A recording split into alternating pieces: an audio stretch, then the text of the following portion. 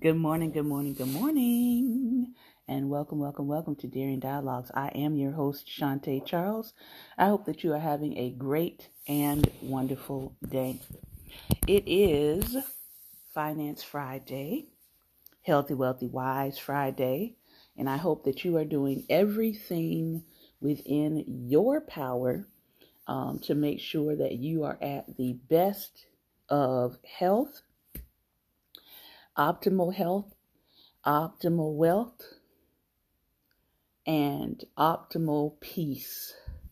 So I want to take a moment, if you have not done this all week, I want you to take a moment to check in with yourself, with me.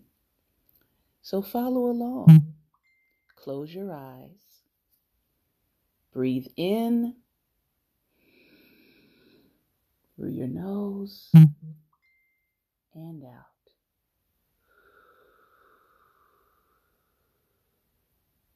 Breathe in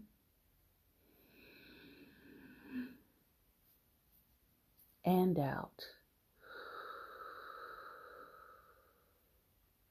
Breathe in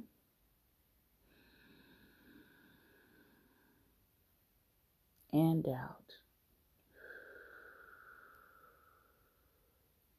Now, as you have your eyes closed, I want you to start at the top of your head. Allow yourself to feel what is happening at the top of your body. Do you feel any aches? Do you notice any pain? Any pain in your head, behind your eyes? Now imagine yourself coming down. Do you recognize any sensations in your ears? Is your breathing clear? Does your nose feel clear or does it feel stuffy? Come down. Swallow with your tongue. Does your air passage for your throat seem smooth or does it feel scratchy? Come down into your throat area. Take one deep chest breath. Let that chest breath out. Do you feel any pain? Do you feel any tension in your neck? Do you feel any tension in your shoulders? Continue down. Do you feel any pain in your stomach?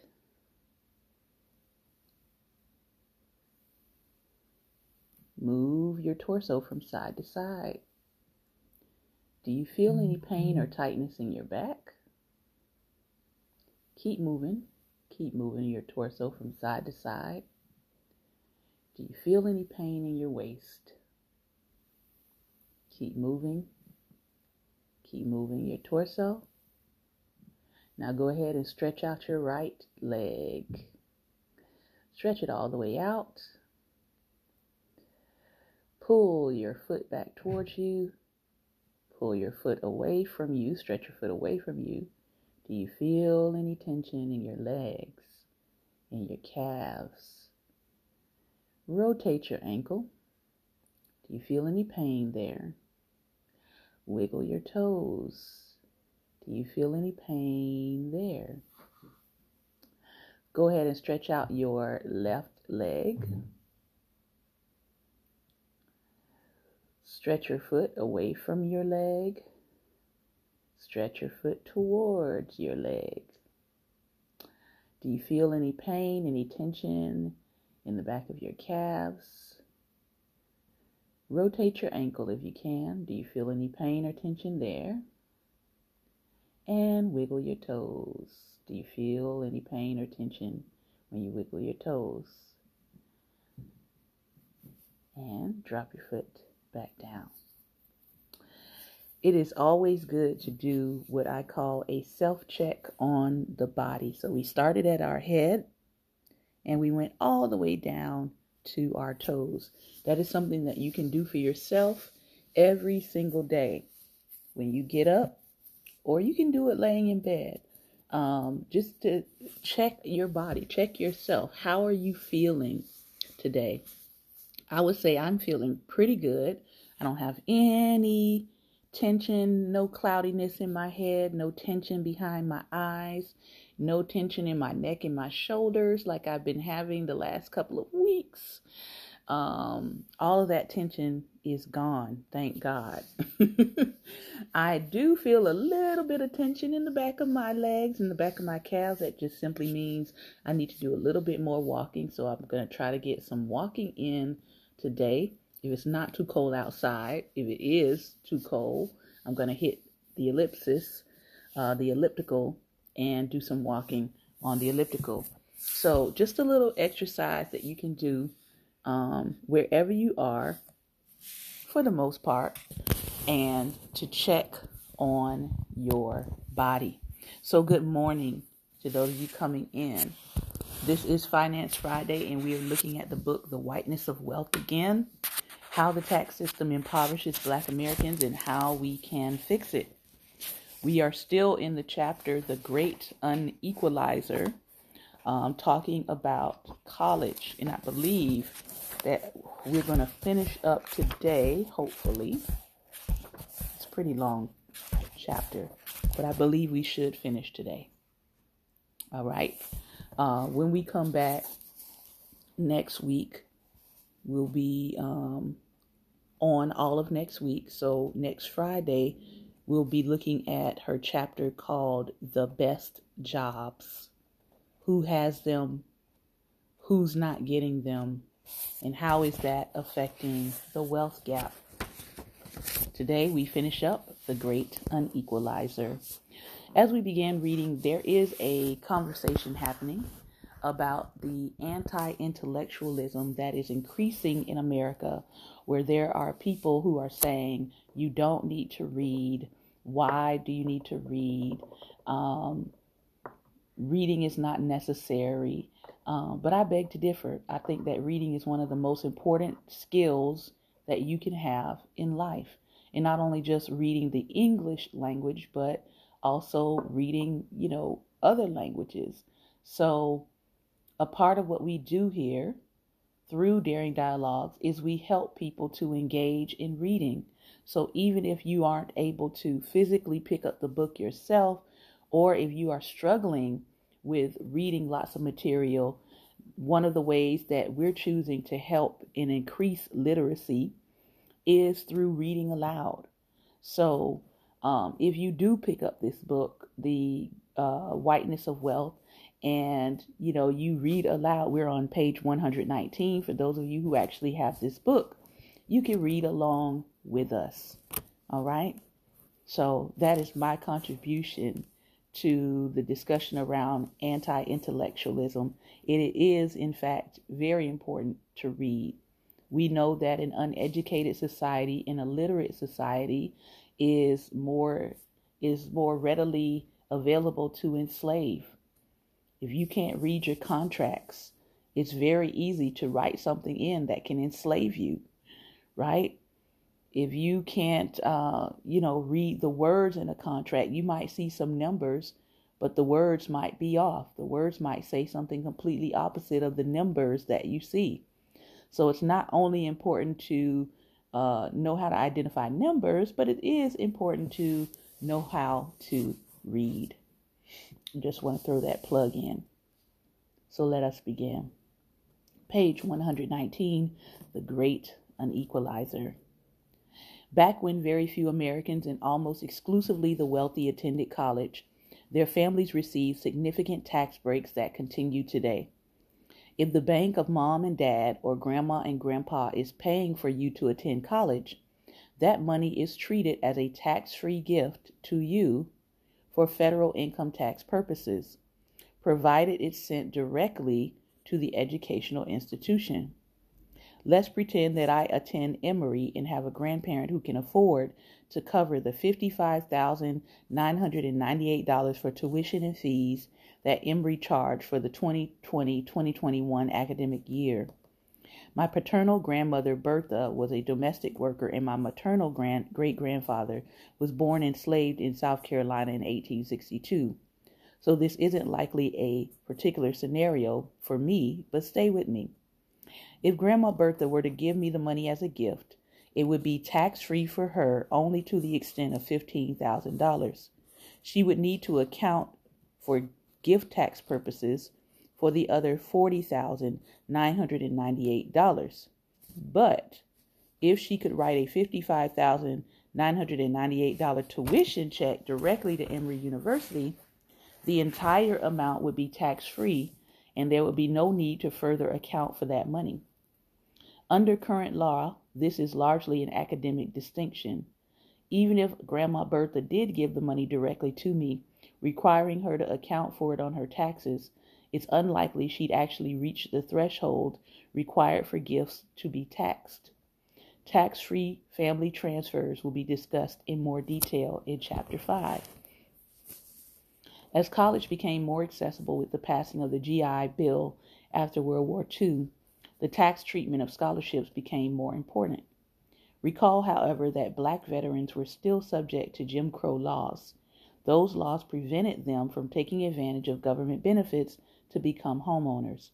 When it came to accessing benefits for college, something similar took place.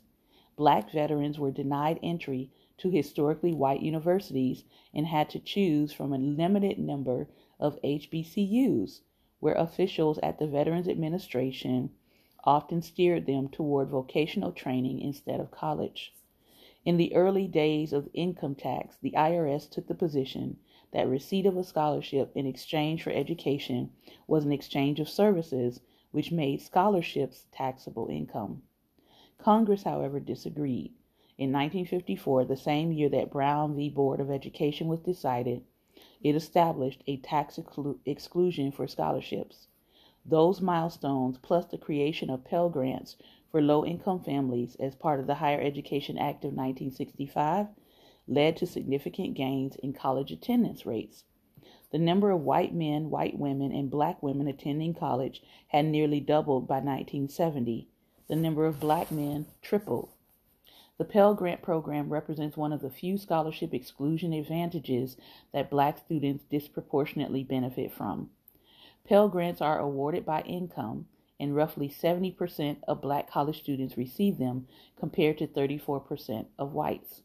In 1975, a Pell Grant covered 79% of the average cost of tuition, fees, room and board at a public school, at a public four-year college.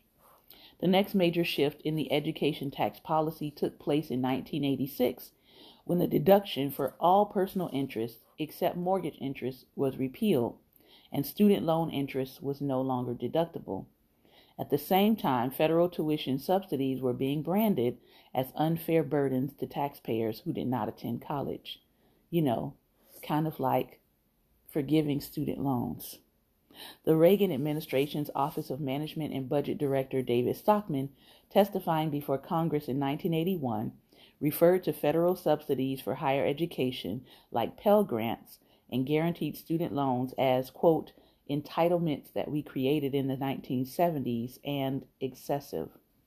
Shortly after the 1986 Tax Reform Act became law, Bill Bennett, the Secretary of Education, wrote in a New York Times op-ed, on average, college graduates can earn $640,000 more over their lifetime than non-graduates do. It is simply not fair to ask taxpayers, many of whom do not go to college, to pay more than their fair share of the tuition burden. A decade later, when college costs had grown and the maximum Pell Grants were not keeping pace, two more changes took place. In 1996, 529 plans that provide favorable tax treatment for certain college savings accounts were approved by Congress. Money deposited into the account by parents or other family members is from after-tax dollars, and the investment income is not taxed as the account grows. In addition, any withdrawals for tuition, books, and room and board are treated as tax-free intra-family gifts. To participate, of course, a family must have extra income to set aside, And as of 2012, only about 3% of Americans were saving for college using a tax-deferred account, according to the Government Accountability Office. Of those, 84% of those were white and 5% were black. A Federal Reserve study showed that the average black family's balance was $27,068, while the average white family's balance was $40,786. A year later, Congress shifted its position again, and student loan interest became an allowable deduction. A white dental student named Jennifer Long testified before the Senate committee advocating for the change. She told committee members that she would owe $90,000 upon graduation, which she would pay in installments of $1,100 per month. She estimated that she would pay $7,500 in interest in her first year of repayment. She also called out the hypocrisy of the Republicans' line of attack on student borrowers, given that the mortgage interest deduction had survived the 1986 reforms, despite primarily benefiting the wealthy. I could only afford to attend dental school with loans, and for many other students and parents, loans are the only way to finance their education. Oddly, the tax code allows for individuals to deduct for a second house, but not for a first education. Congress agreed to change the tax code, but with a catch. As it still stands today, the maximum interest deduction is $2,500, and you cannot take any deduction if your income is above $85,000 for an individual or $170,000 for a married couple. Jennifer Long did not get the Seaborn treatment.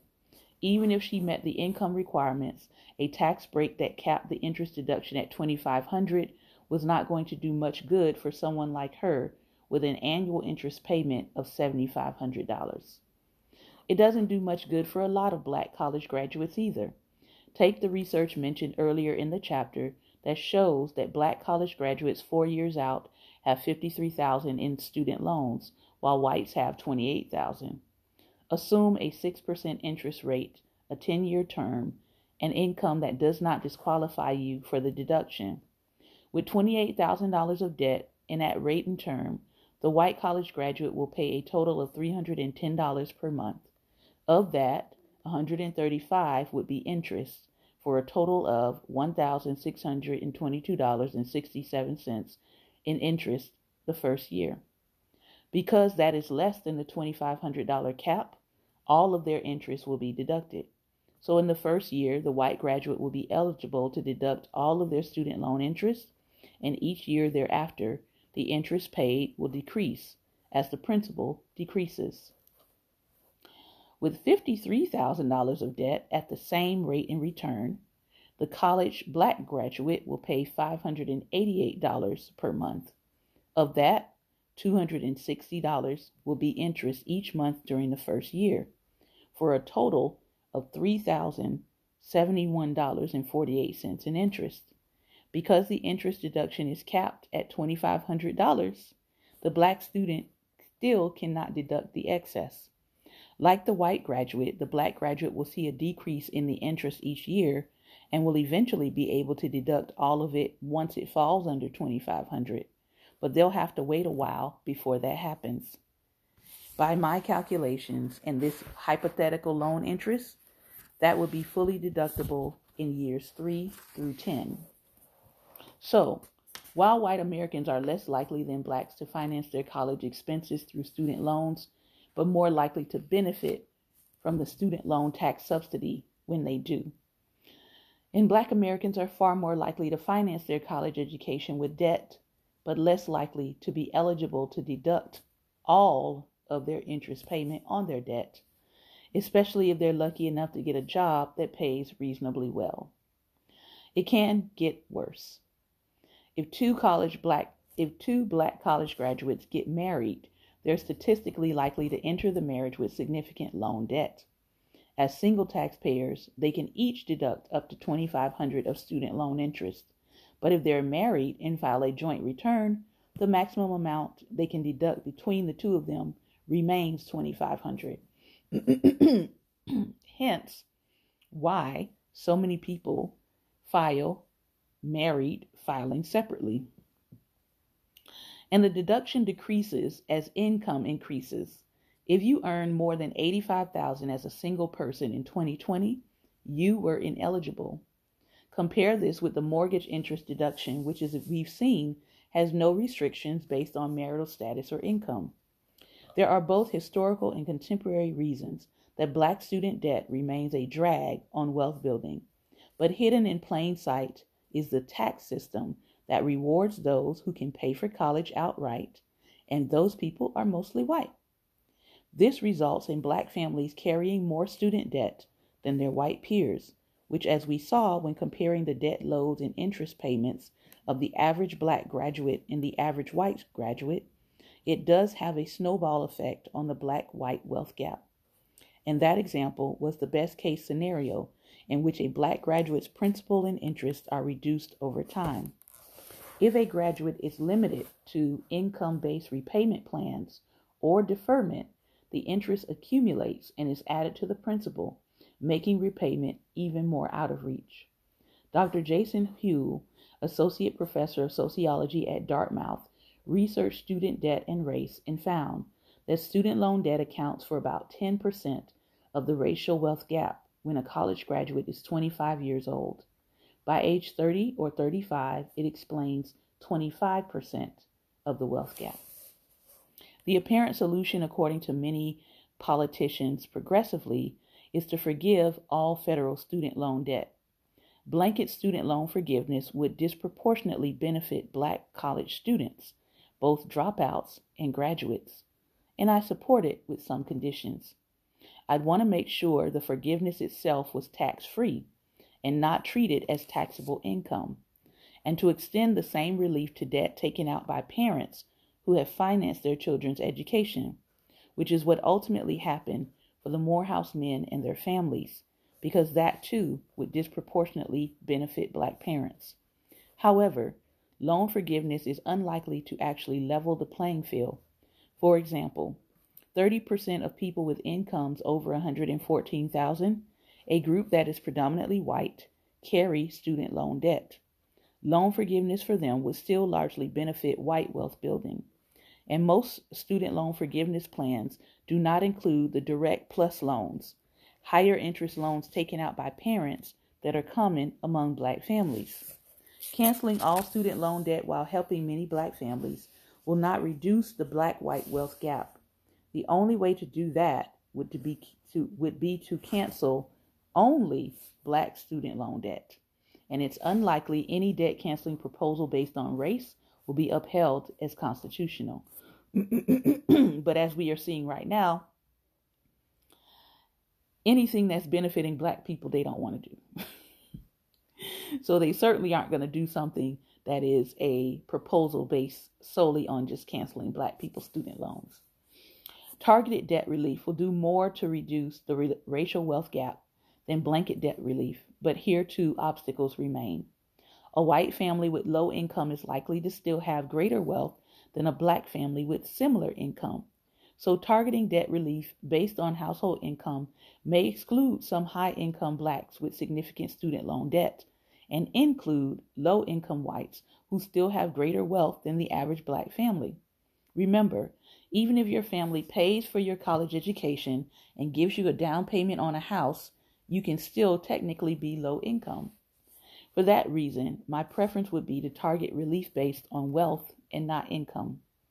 As for tax reform, to keep this problem from replicating, my first step would be to increase Pell Grants. Rising tuitions have made them far less effective than they were designed to be. In 2021, the maximum grant was $6,345, which covers less than 30% of the average tuition and fees at a public four-year college. When the program was first put into place, Pell Grants covered nearly 80% of these costs. Raising the maximum Pell Grant so that it covers more of tuition, room, and board, and of course materials, would both increase the percentage of Blacks who graduate and help more Black people to graduate debt-free.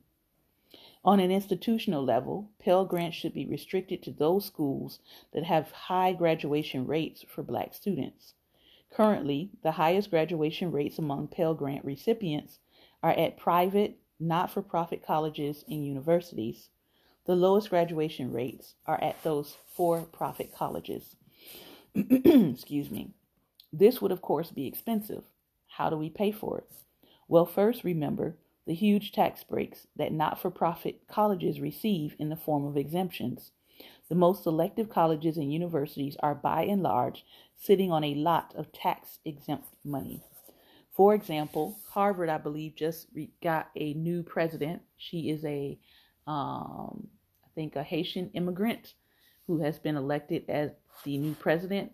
And they mentioned inside of that article that the endowment for Harvard is over $50 billion. Yeah, 50 billion just for that university.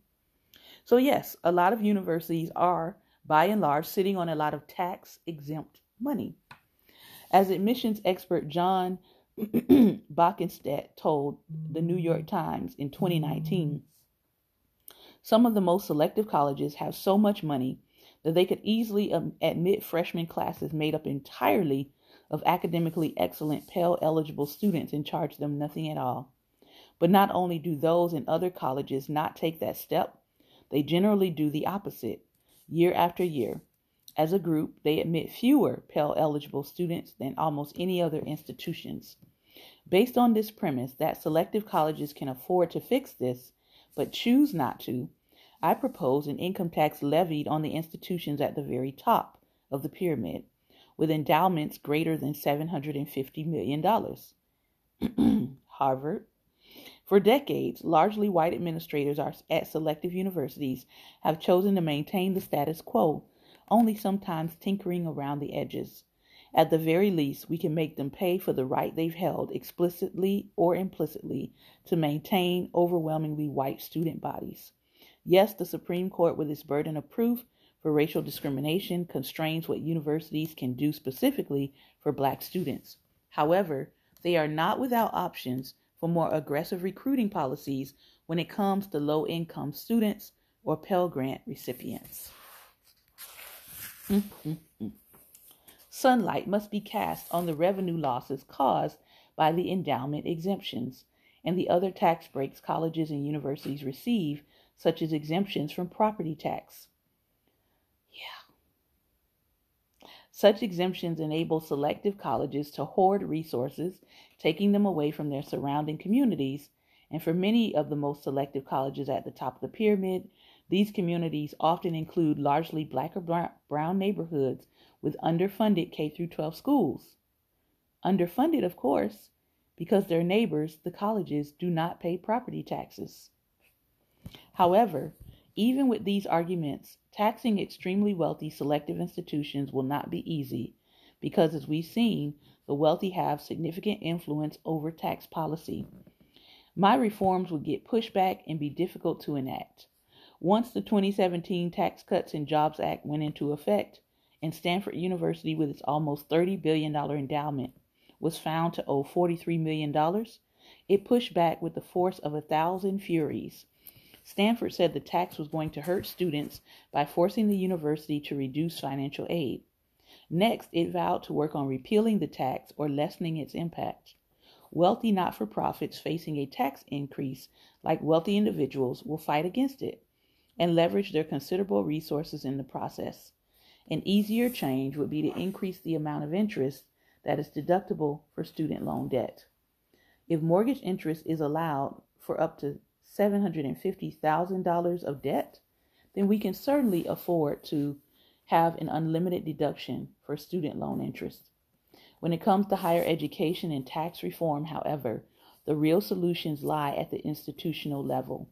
Current tax subsidies for education generally do nothing to disrupt the current system, which makes it hard for Black people to gain access to the schools that provide the best return on investment. For-profit colleges prey on the vulnerable without transparency, and selective colleges and universities, which have made little progress in several decades on increasing Black enrollment, in spite of their superior graduation rates, benefit from a federally subsidized system that must be radically changed.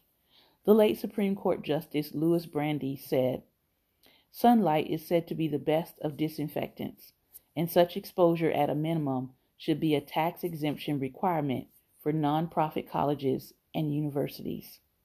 Colleges must publish annually on their websites the debt loads and scholarship information by race, as well as by family income and wealth.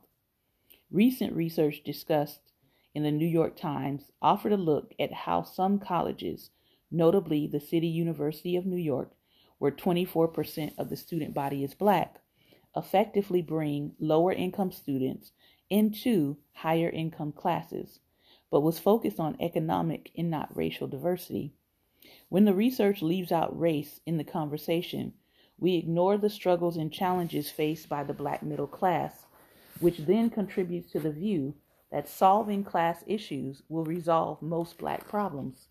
We need detailed information about both race and income if we are serious about making college an engine of growth for all. Exposing this information should also result in some introspection by colleges about how they incorporate Black students into campus life. We've already seen how the well-being of Black students often simply isn't a priority. Just look at the Emory protests in 1969 and in 2015. But the introspection needs to go beyond hiring Black faculty and administrators to look at whether Black and white students have the same opportunities to benefit from the social and pre-professional connections that are built at college. I lived at home during college because I did not want to go into debt for room and board, and I have no regrets. In fact, I was spoiled by my mother's cooking and laundry service. Because I didn't make friends with my classmates outside of the classroom, I wasn't able to build the social connections that could have helped me with a future job or promotion. As we've seen, socializing with wealthy white students will probably come with its own form of racism triage, but that doesn't mean institutions should restrict Black students' opportunities. At the end of the day, it should be the Black student's choice, and the institution should empower that. Similarly, not-for-profit colleges and universities need to do a better job of accommodating non-traditional students who have been steered toward for-profit colleges. Perhaps one upside of COVID-19 has been the increase of the use of online courses by selective institutions, which may allow for better outreach to those vulnerable to the for-profit industry going forward. Students like Chris and the hundreds of others who missed out on their degrees when Argosy University closed deserve the opportunity to achieve better outcomes. College degrees generally translate into higher income, but those who do not graduate, the majority of Black college students, leave without degrees and are saddled with that debt. Among those who attend for-profit colleges, an even greater majority do not graduate. Since the Great Recession, 95% of jobs filled went to applicants with at least some college education. The wage premium has risen significantly for a college degree. So I understand the drive of Black Americans to pursue higher education. Degrees, however, do not fix racial, income, or wealth inequality. White Americans without a 4-year college degree earn less than Blacks with a college degree, but they still have more than twice the family net worth.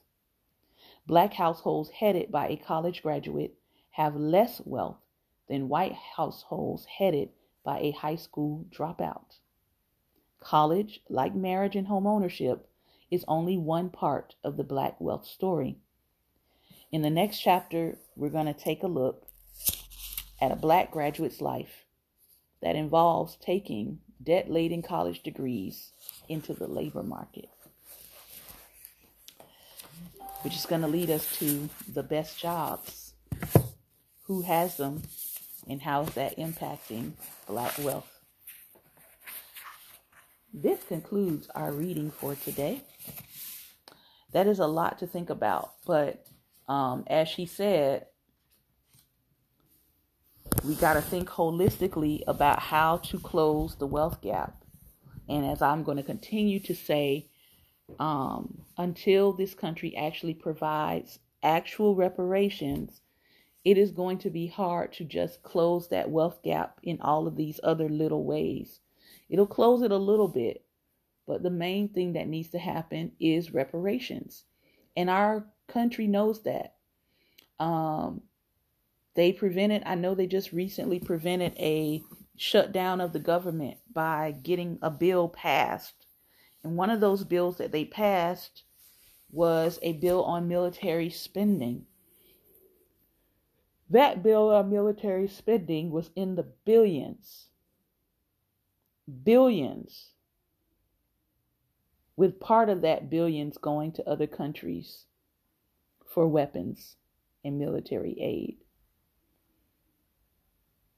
And yet, they don't see how providing reparations for Black people is also or should be considered as part of the national security plan of the nation. They're still not putting two and two together. But that is a conversation for another time. If you would like to come on today and talk about this wealth gap, please feel free to join me on camera. If you are listening by podcast today, I want to thank you for your time and attention. Again, the book is The Whiteness of Wealth by Dorothy A. Brown, How the Tax System Impoverishes Black Americans and How We Can Fix It. Thank you again for tuning in, and I hope you have a great and wonderful weekend. Take care, and God bless.